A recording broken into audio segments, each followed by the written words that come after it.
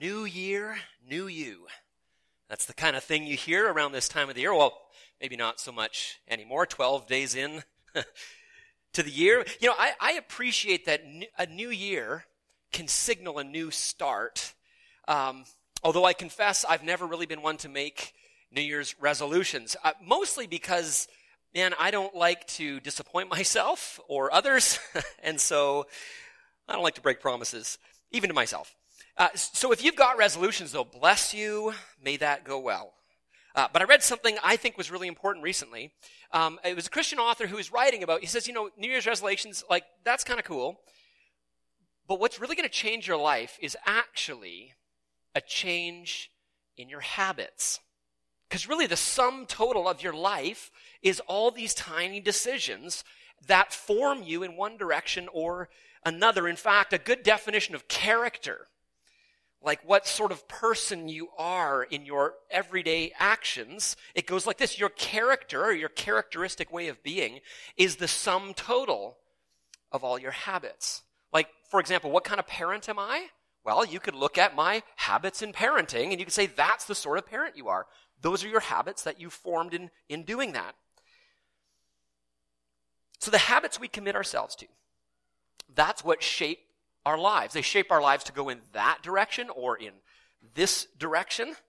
And in our text this morning, we're going to see this incredibly rich summary of what happens when the Spirit of God first comes on the church, gets a hold of the church in Jerusalem that first day of Pentecost, and the commitments and habits and practices that they held on to. So our text this morning comes right after we hear that the Holy Spirit comes from heaven, just as Jesus promised the Holy Spirit would, and it fills the church.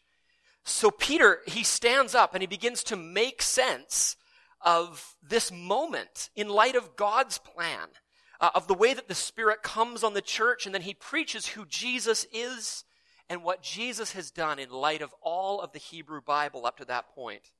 And then we read that those who accepted this news about Jesus were baptized, as we witnessed this morning, and about 3,000 were added to their number that day. What an incredible picture of what happens when God gets a hold of a city. So what does this huge crowd of Jesus followers do? What practices and habits shape their life? Here's what we read. I'm going to invite you, if you have your Bibles, turn to Acts chapter 2, and we're going to look at verses 42 to 47 together.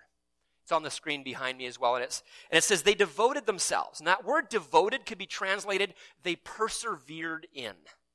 Like they made a habit of these things. They devoted themselves to the apostles' teaching and to fellowship, to the breaking of bread and to prayer.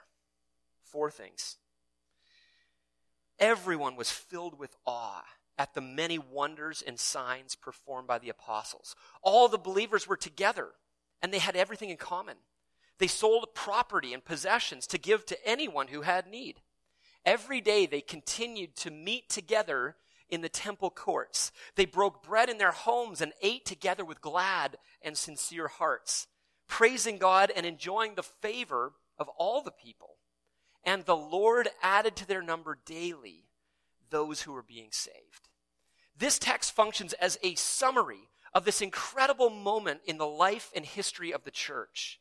And though it's not repeatable, of course, it is history, it does provide something of a model for our life and community, the kind of habits that we would form too. So we're going to begin by looking at those 4 key devoted priorities of the church.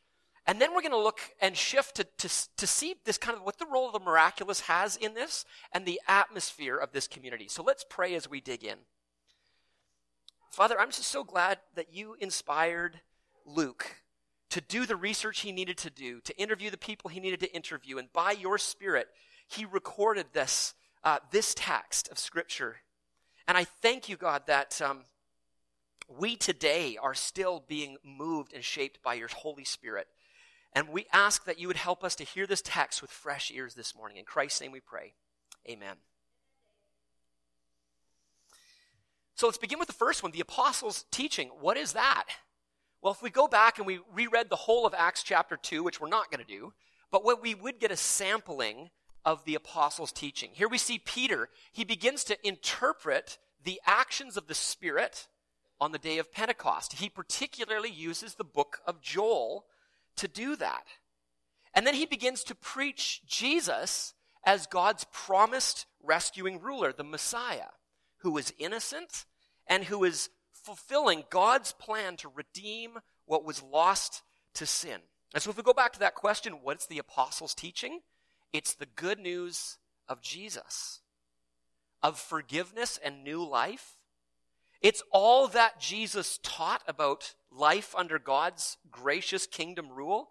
It's the whole of the scriptures understood in light of the coming of Jesus.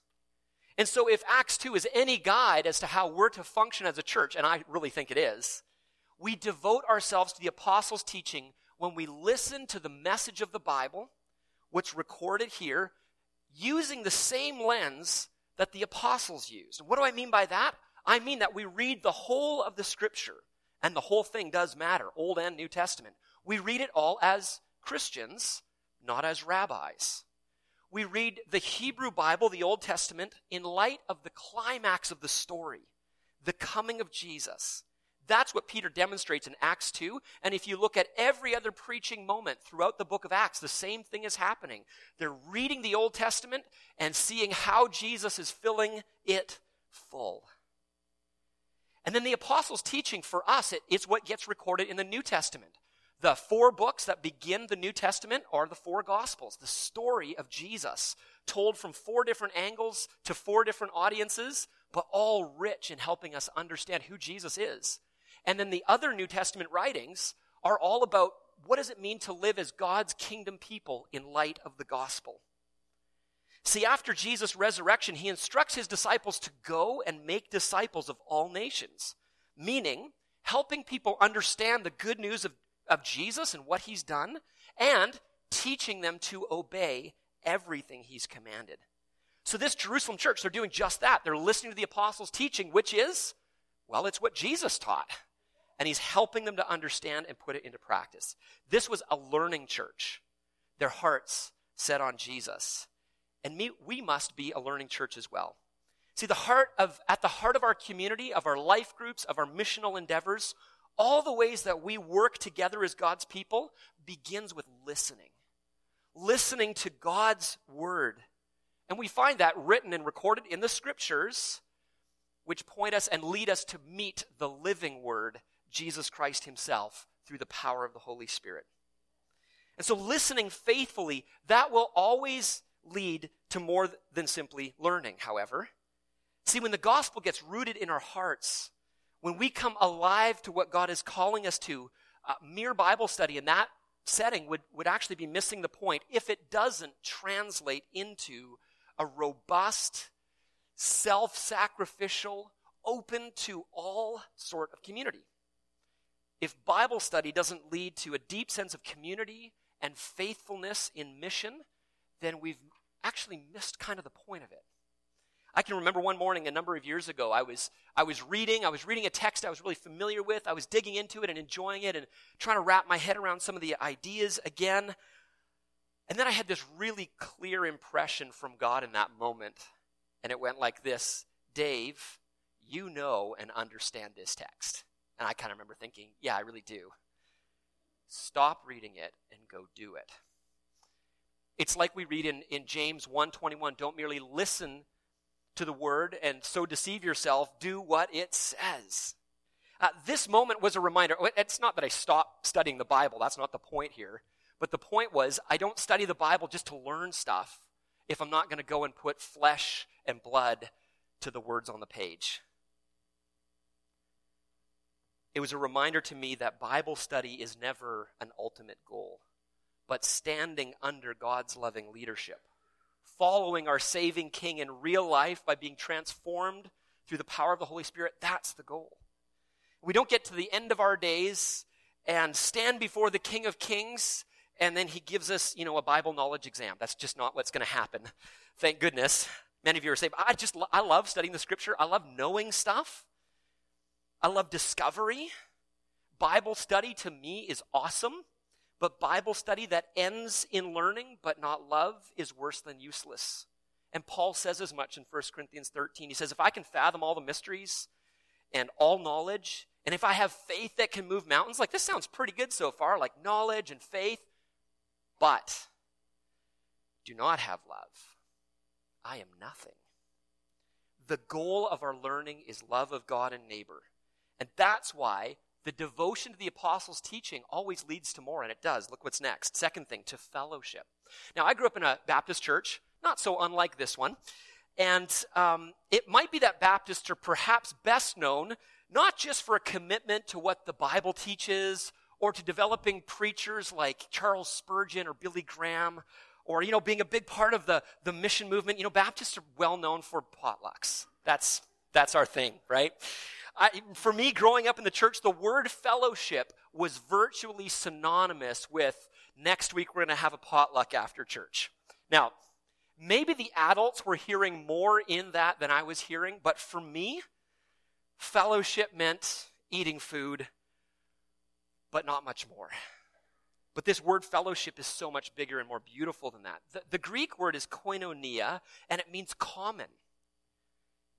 Could be translated close relationship or participation in community. I might translate this phrase like this: they devoted themselves to the apostles' teaching and to participating in close relationship with each other as a community. Does that help? In some ways, it was Tolkien's book, The Fellowship of the Ring, that helped redeem the word fellowship for me. Because fellowship is used in reference to this group of little hobbits, Frodo, Sam, Pippin, and Merry. And they're joined up with this most unlikely group, a wizard, an elf, a dwarf, and 2 humans. I mean, you've got this diversity. Some of these groups actually had really bad blood in their history, but what they have in common is more significant than what this unlikely group have as difference. And so they bind themselves to each other, and they participate in this collective, in an incredible mission that includes no less than facing down the forces of evil itself. And when trouble comes, and it does, it's this commitment to one another, to their fellowship, to their mission, that leads them, no matter what, to have each other's backs. And so what we see in this band of fellow travelers is they take care of each other. They speak the truth and rebuke and hope and encourage each other.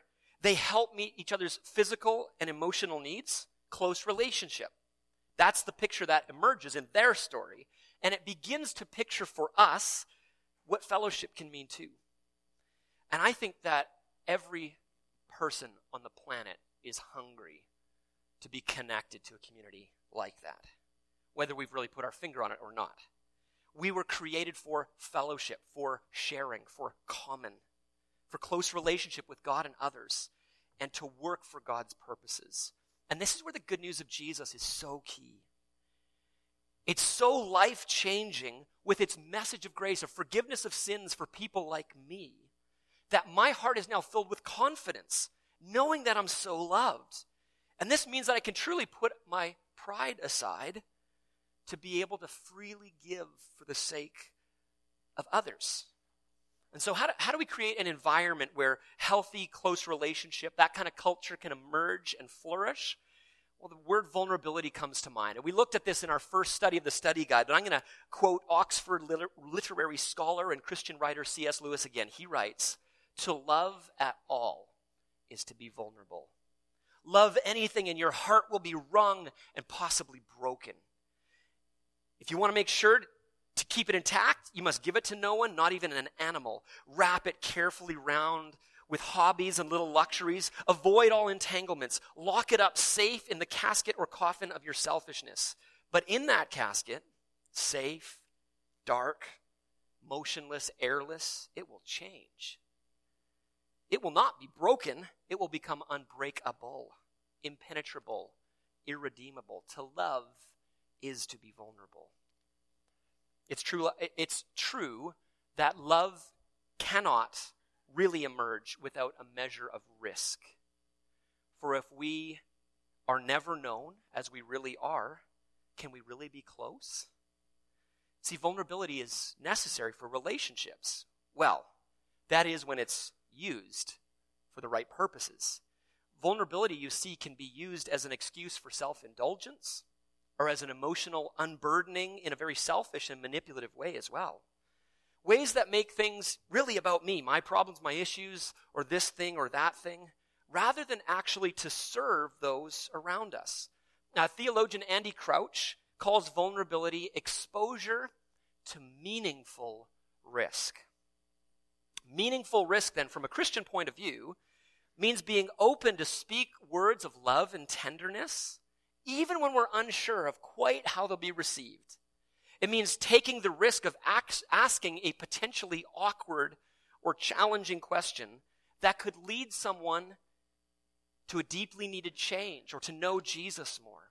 Ashley Hales, in her article on gospel-centered vulnerability, she notes how Jesus opened himself to meaningful risk all the time. He touched lepers and women who were bleeding. That was a religious faux pas. He challenged religious leaders when they needed to have their eyes open to God's grace. And ultimately, Jesus models vulnerability when he opens himself, when he exposes himself to the ultimately meaningful risk, death on a cross for us. That's the picture of what vulnerability, true vulnerability, is about. Meaningful risk to serve the needs and interests of others. So this means being brave enough maybe to share your own struggles and failures when it would be appropriate to help those around you. It means being willing to ask tough questions that could lead people into a closer and deeper relationship with Jesus, even if it feels awkward. So what do we need in order to live with this meaningful risk? Two things. First, we can actually serve the needs of others rather than making it about me when we know how deeply we're loved and valued by God. So we don't need to use others for validation. We're already validated by Jesus' love for us. And perhaps you're here and you've never really got hold of that yet, or it's never got hold of you yet. This is the good news. The deepest hunger of your heart to be fully known and still fully loved, that's exactly what we see when Jesus opens himself up to us on the cross. You see, the cross pictures the reality that we all desperately need to be made whole. That the condition of our hearts is, as the pastor Augustine in the 5th century put it, he says we are homo incurvatus in se, which means the human turned in or curved in on him or herself. That's the basic posture of our hearts that needs to be met with God's grace and transformed so that I don't just live for myself anymore. That's what sin is. It's just self-centeredness, rebellion against God. I need to be forgiven and put back together so I can really love. I need God's grace. And that's exactly what Jesus is giving us. The cross is a sign of God's welcome to you. And when we open ourselves to that love, we're transformed. We're given a security that could never be lost or we could never gain in any other way. It could never be ultimately threatened. When we're rooted in that kind of love, we can be vulnerable without using it to seek validation. And that leads to the second point.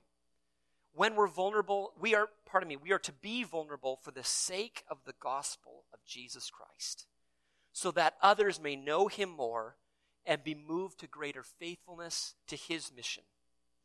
So this community, they experienced fellowship as an outworking of God at work in them.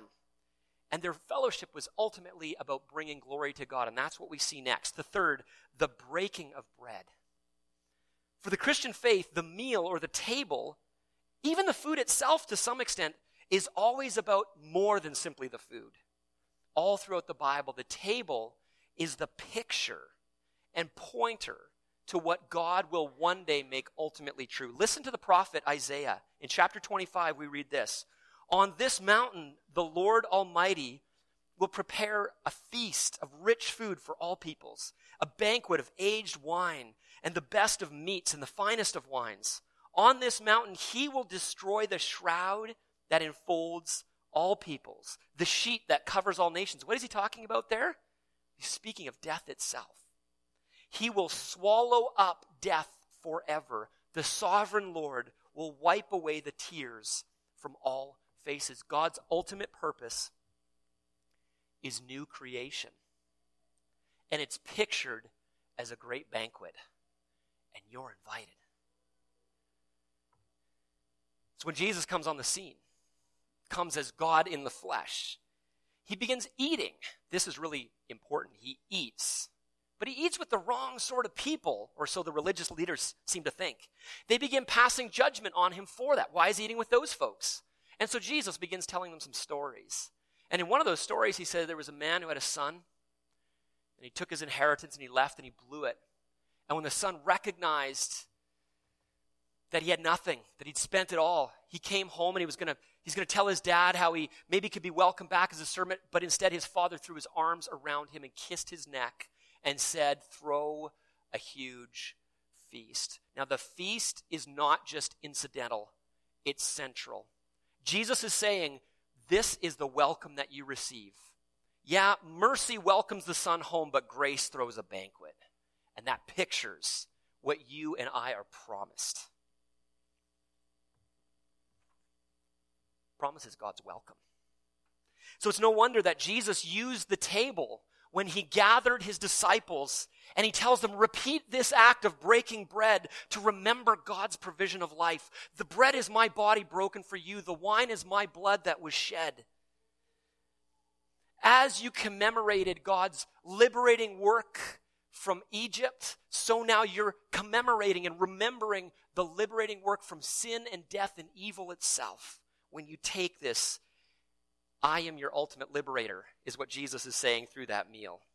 And so the breaking of bread in this newly formed church places Jesus at the center of their life together. It's a picture of sharing in the one who gives us life. And I know some life groups, you meet and you eat a meal weekly together. I love that picture. You say, that's really important to us. You do a potluck. I love it, love it, love it. Some have tables in other ways of snacks or desserts, but it's never really just about the food, is it? Be devoted to the same sort of way, I think. Being devoted to it has to do with sharing your life with each other. Sharing the basics of life, a meal, pictures that sense of family, of home that our hearts are ultimately longing for. To have a seat at the table is to say to someone, you belong, come sit, join us. I've seen this often in our community. When there's been a painful experience in life, people step up and step in for each other. They bring meals. They hold kids. They cry together. They connect over coffee. They pray and share scriptures and encourage each other. To be devoted to the breaking of bread is a devotion to sharing in life that's centered in how Christ first loved us. It's to share a common life that is made common by our bond through Jesus who died and was raised again. The fourth commitment we read about is they devoted themselves to prayer. Man, I can remember when our small group, some of you are here today actually, and remember this with me, just young couples, is actually mostly just the only young couples in the church could all fit in one living room at one point in time.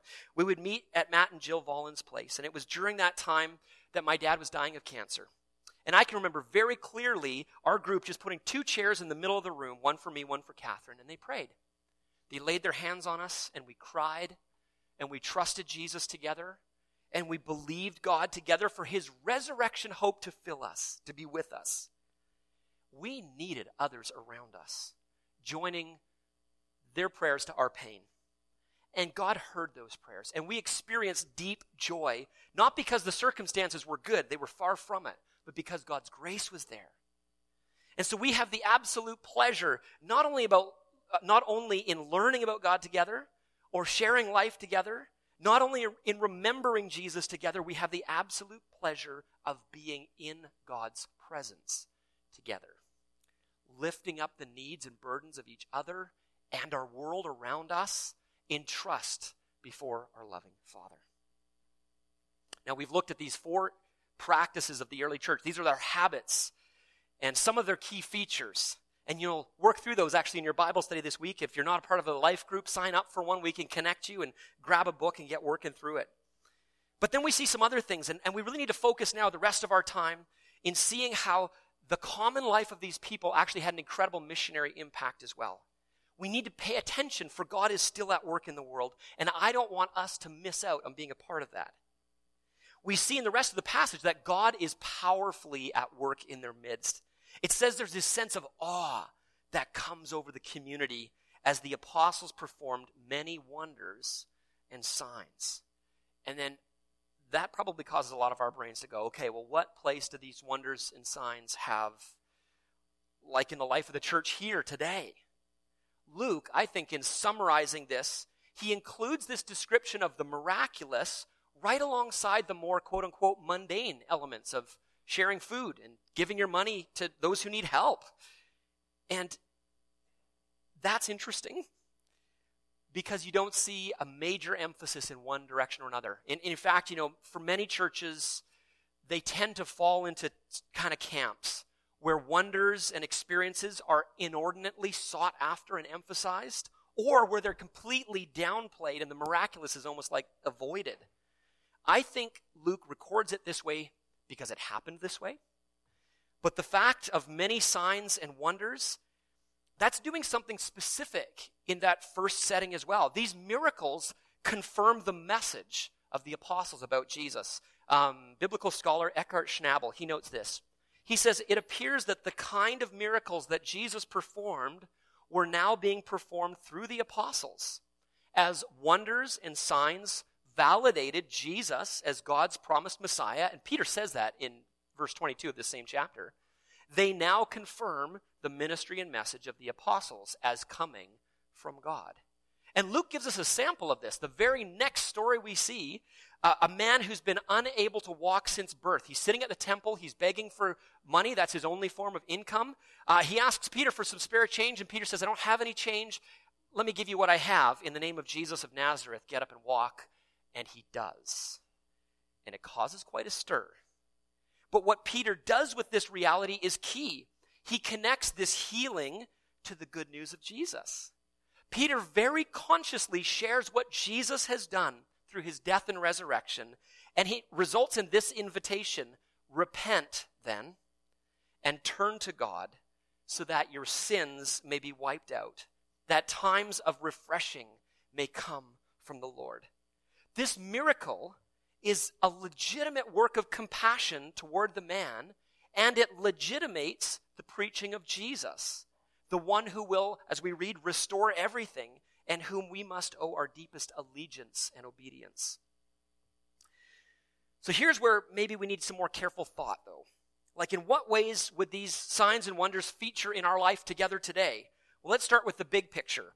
Miracles do show up in the Bible unapologetically, and so we believe them as a reality. But we need to notice they're not on every page either. Signs and wonders tend to come in clusters around certain points in salvation history. And with the coming of Jesus and the beginning of the church, the climax of the biblical storyline really, we begin to see a really significant cluster of the miraculous.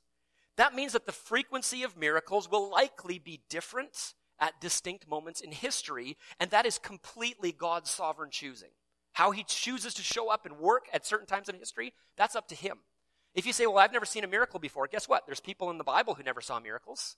They're not on every page. They won't be for us necessarily either. But second, it's key for us to notice, and we'll talk more about what this means in practice in a moment, miracles in Jesus' ministry were not a blunt show of power. They picture what the coming kingdom of God looks like. They're intended to point us to the reign of God that will finally and fully come when Jesus returns, where all sickness and all death will be perfectly brought to an end. Here's what we read in Revelation 21, 4 and 5. He will wipe away every tear from their eyes. Death will be no more. There will be no mourning, crying, or pain anymore, for the former things have passed away. Then the one, thank you, Debbie, I hear ya. Then the one seated on the throne said, look, I am making all things new. The miracles of Jesus point to that day when that will be finally and fully everyone's experience for those who trust in Jesus.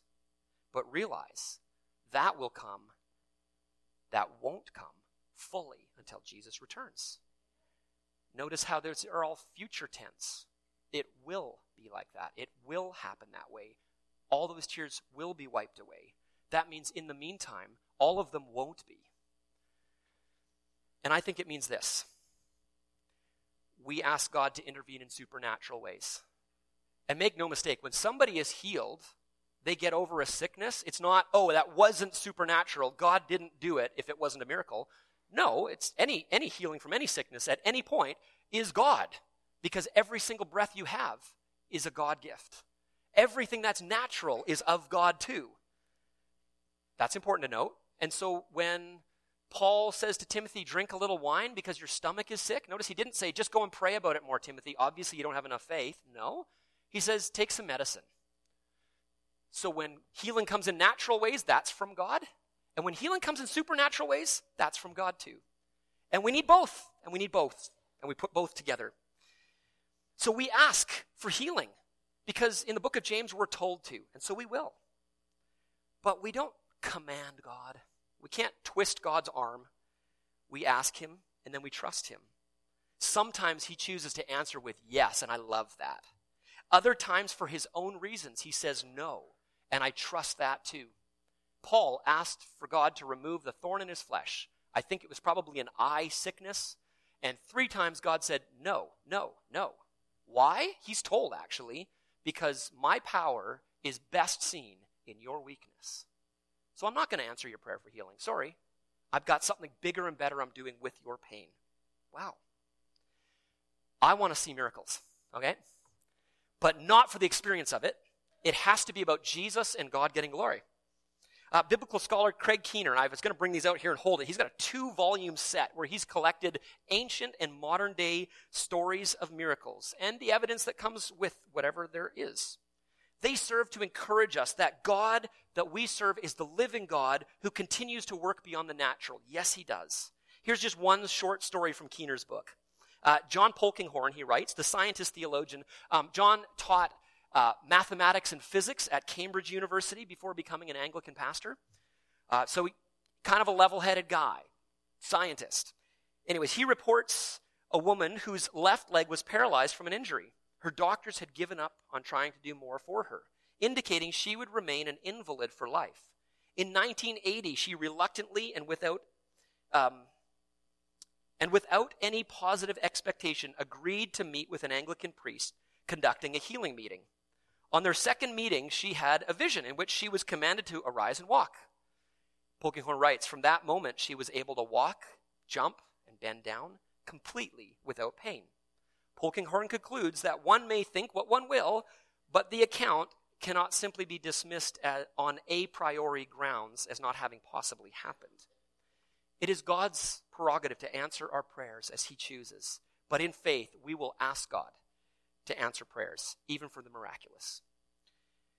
And we see the impact of God's presence with his people. It leads these people not to self-indulgent desire for the miraculous, but a beautiful way of sharing in life. It says they had everything in common.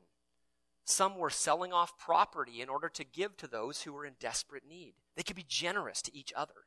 They were sharing meals in their homes. They were gathering to praise God, and the outcome was joy. And because God was there and God was working in them, God was adding to their numbers daily those who were being saved.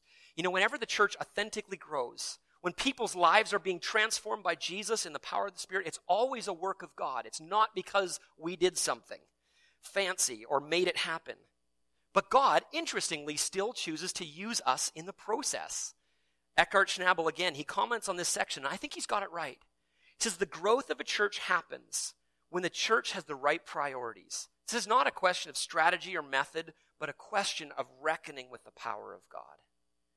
See, a gospel-centered church will be an evangelistic church, meaning we will want to share the euangelion, the good news of Jesus. Because we've experienced the grace of God, we want everyone to know about it so they can respond. And so really practically, that means always being open to growth, open to creative ways, to helping people meet Jesus, and then grow to obey everything he's commanded us. It means being open to accommodating people who maybe have some messy stuff going on as well. It's always and only a work of God to save people. But when we are faithful to King Jesus, when we let these practices committed to the apostles' teaching, fellowship, the breaking of bread and prayer, when these are our priorities, we are joining up with God's work. Sign me up. What about you? Let's pray. Father, we thank you for this text and how it encourages us that you are the living God who has done an incredible work in history and is continuing that work until you return. And so, Lord, we pray that you would give us hearts that deeply trust you and share these same commitments, that we would have habits that form us into a people who love you deeply and love others for the sake of the rest of the world around us. And we pray, Lord, that you would be inviting us deeper and fuller and richer into that kind of community life together with you at the center. Amen.